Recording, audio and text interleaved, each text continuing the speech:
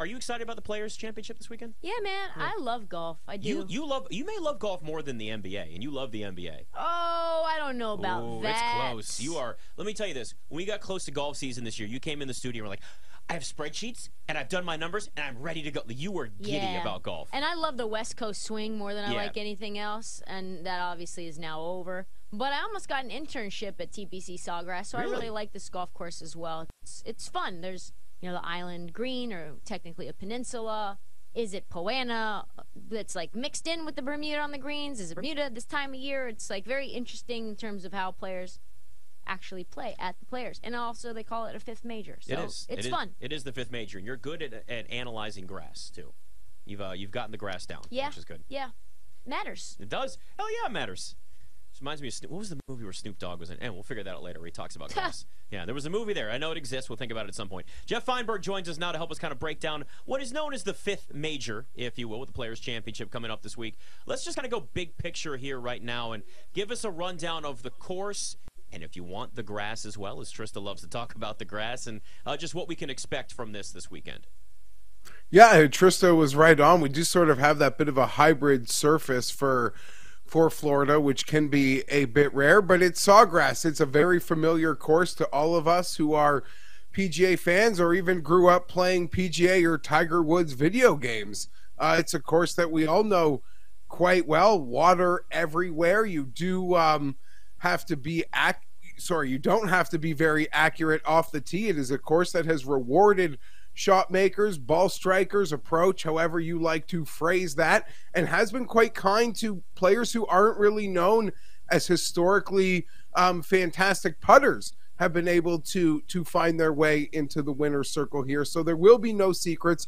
What is refreshing for this year, guys, is that we are getting a nice weather pattern, it seems. Last year was a total disaster. I think the tournament went all the way to Tuesday or Wednesday. The integrity of the tournament was entirely lost. That's to take nothing away from the winner or those who contend, but there was such a wave disparity in the event last year that for betting outright golf, one thing you can almost just hope for is that there's some level of integrity for your bets heading, that they aren't getting the worst end of the wave. And it looks like we are having a pretty solid weather week this week, something you always have to pay attention to in Florida, especially at the Players. So that concern, at least for me, is alleviated. I'm curious, in your mind right now, who are the best shot makers on tour? Because, like you said, Sawgrass is going to require you to do a little bit of everything. You're going to have, in terms of hitting pure shots, kind of everything in your bag. Draws, cuts, all that. Who do you feel like are the top shot makers right now on tour?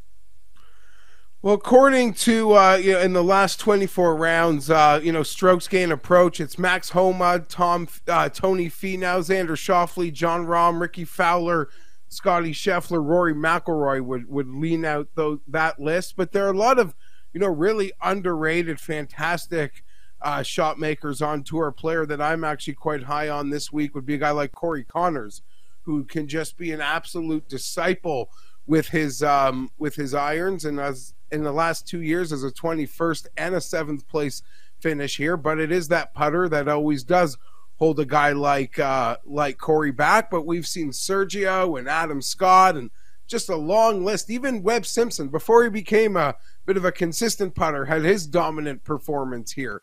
So it is rewarding players who are outstanding ball strikers but can sort of be held back with the putter at times in their career.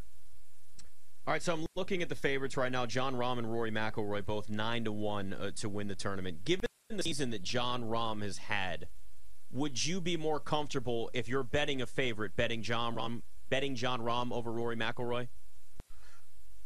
At this moment in time, I would, although that is probably the contrarian opinion for this week and in Florida.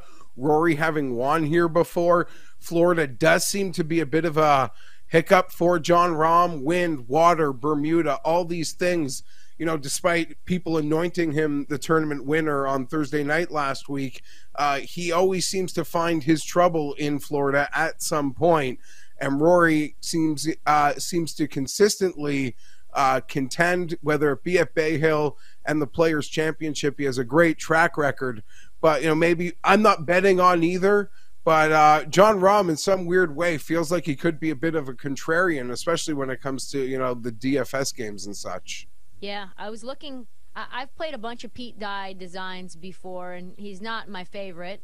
He just typically designs very, very tough courses to the point where you're seeing actual strokes gained total at Pete Dye designs. So, like, you now see that this is something that's needing to be taken into consideration. Corey Connors, really, really good on Pete Dye designs. But I'm curious about Sungjae Im, 1.6 strokes gained. He's on Pete Dye courses. He's 35-1. Do you like him for top 10, top 5, top 20? Yeah, I am always swimming around Sungjae. He lasts to the end of what I call, when I'm making my outright betting cards, it's got to find reasons to cross guys off and to not bet them. And he's always making it to the very end, if not finding his way on my card at an event like this. Or he's such a well-rounded player. His complete bag, he has it. I'm such a big fan of his. I'm swimming around that 35-1. I don't know if I'm going to make it, but last time I was on with you, Nick and Trista gave a winner. I think it was maybe Max Homa. So, she might have the answers better than I do right now at the moment. So if she's leaning Sungjae Im, that might be enough to twist my arm just a little bit. Yeah, I like Max Homa too. He played really, really well last week, but he just couldn't, like you said, the putter was just elusive. Yeah, and Max Homa led the field last week in ball striking, the entire field. So he's just on one at the moment. I though am pivoting back to Viktor Hovland. I'll just get that out of the way. He was second behind Max in ball striking last week. Obviously had his troubles around the green and that catastrophic water ball on 16 late, but he piggybacked his second place last year at the Arnold Palmer into a 9th place at the Players in those difficult conditions, which makes me confident to go back to him again. He's just striking the ball so beautifully right now. As I said, his 10 strokes gained with his approach was just second to Max Homa in the entire field. So it is Viktor Hovland, and I get a lot of feedback on or criticism with the pick due to the short game.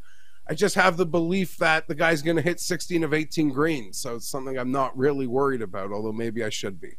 Talking to Jeff Feinberg, who's feeding Trista's ego, which is always a dangerous thing. Be very, very careful when you come on and do that, Jeff. Glad you noticed that I chose a winner. Not everybody comes back on and remembers. And this is, well, you sometimes say very memorable things, Trista. So that's I always put it back on social media too. I think I might tag that's him. True. It's probably on TikTok somewhere, as it usually is. What about top 10 finishes, even top 20? Some guys that are maybe, let's say, longer shots. We don't expect to win the tournament necessarily, but place in one of those ranges that you might like. Okay, so obviously I've mentioned Corey Connors, what might feel like a couple times already through this. Another player would be Matthew Fitzpatrick, who seems to be over a bit of a neck injury. He's in that Sungjae Im range on the betting board, but I'm quite confident he will contend this week and make good on some of your exotics or placings. Going even a little farther down the board for me, it would be a guy like Tommy Fleetwood. I often get sucked in to the Fleetwood experience, but he has a 22nd, a 5th, a 7th place, and only one miscut at this event. He's a player who continues to be finding himself with the irons. Florida's always a comfort spot for him. But yeah, when it comes to those placing markets, I wouldn't be surprised in, how do I put this? Some of those each way placings, it's highly probable that if you could hit on one of those bigger ones, that will pay more than the winner, who's going to be, likely under 30-1, 35-1 this week. For example, I'm quite high on Taylor Pendrith. He's in that 300-1 outright range, but those top 5s, those top 10s, this is a guy that he has excelled at. He's a long hitter who has excelled at shorter courses, and I believe this one sets up perfectly for Pendrith, who, if he was not hurt the majority of last year, I think the perception around him would be entirely different on the PGA Tour. But these can be very profitable, those top 10s, and as I've said, I've seen people show me their top 5 hits that can pay as much as winners the way, before the Kurt Kitayama one last week, it's been all near the top of the board. So Yeah. I like to play outrights because I'm sort of this big go big or go home, and water will find its level for all the placings that I do miss. But it does seem like those are the more prudent plays, especially this season.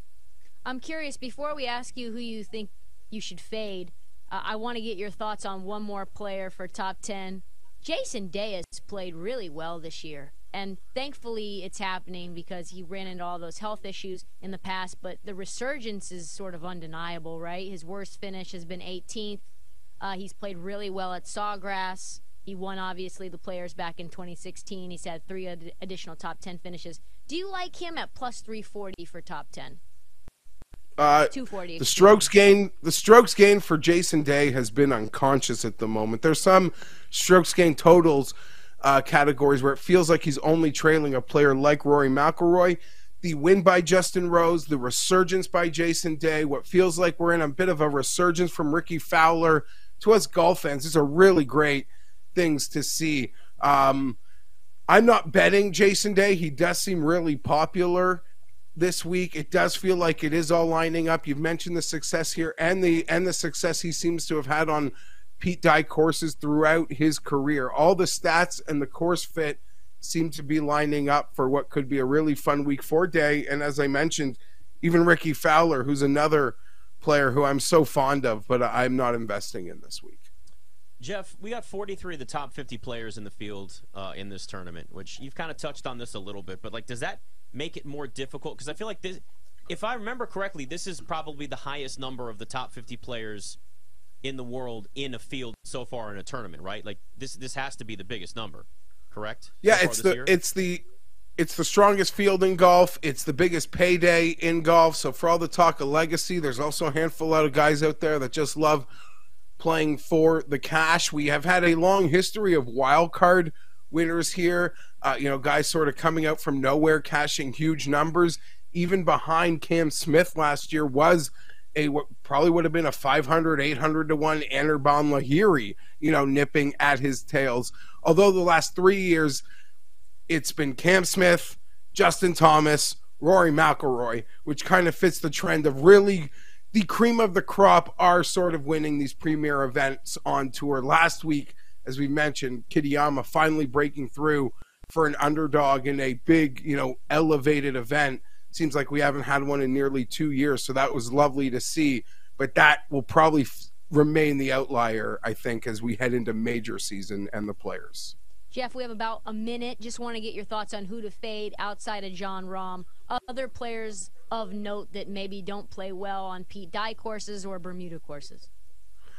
Yeah, Pete Dye can be real tricky. Some guys, just have, for no reason or not, it just gives them a ton of trouble. Pains me to say because I love the guy and he's an elite ball striker, but Tony Finau's resume is just a disaster here. I feel like he's missed 4 or 5 straight cuts. Maybe this course just doesn't fit his eye, not nearly as comfortable as he is on some other layouts. Or maybe it's just been a run of bad luck for him. But Tony Finau is a player that I'm looking to pick on in that range. He's in that 25, 28 to 1 range. So I've picked on him with a few players, be it Victor Hovland and Colin Morikawa. Jeff Feinberg joining us. Good stuff. Appreciate it, man. Always good talking to you. All the best. Good luck.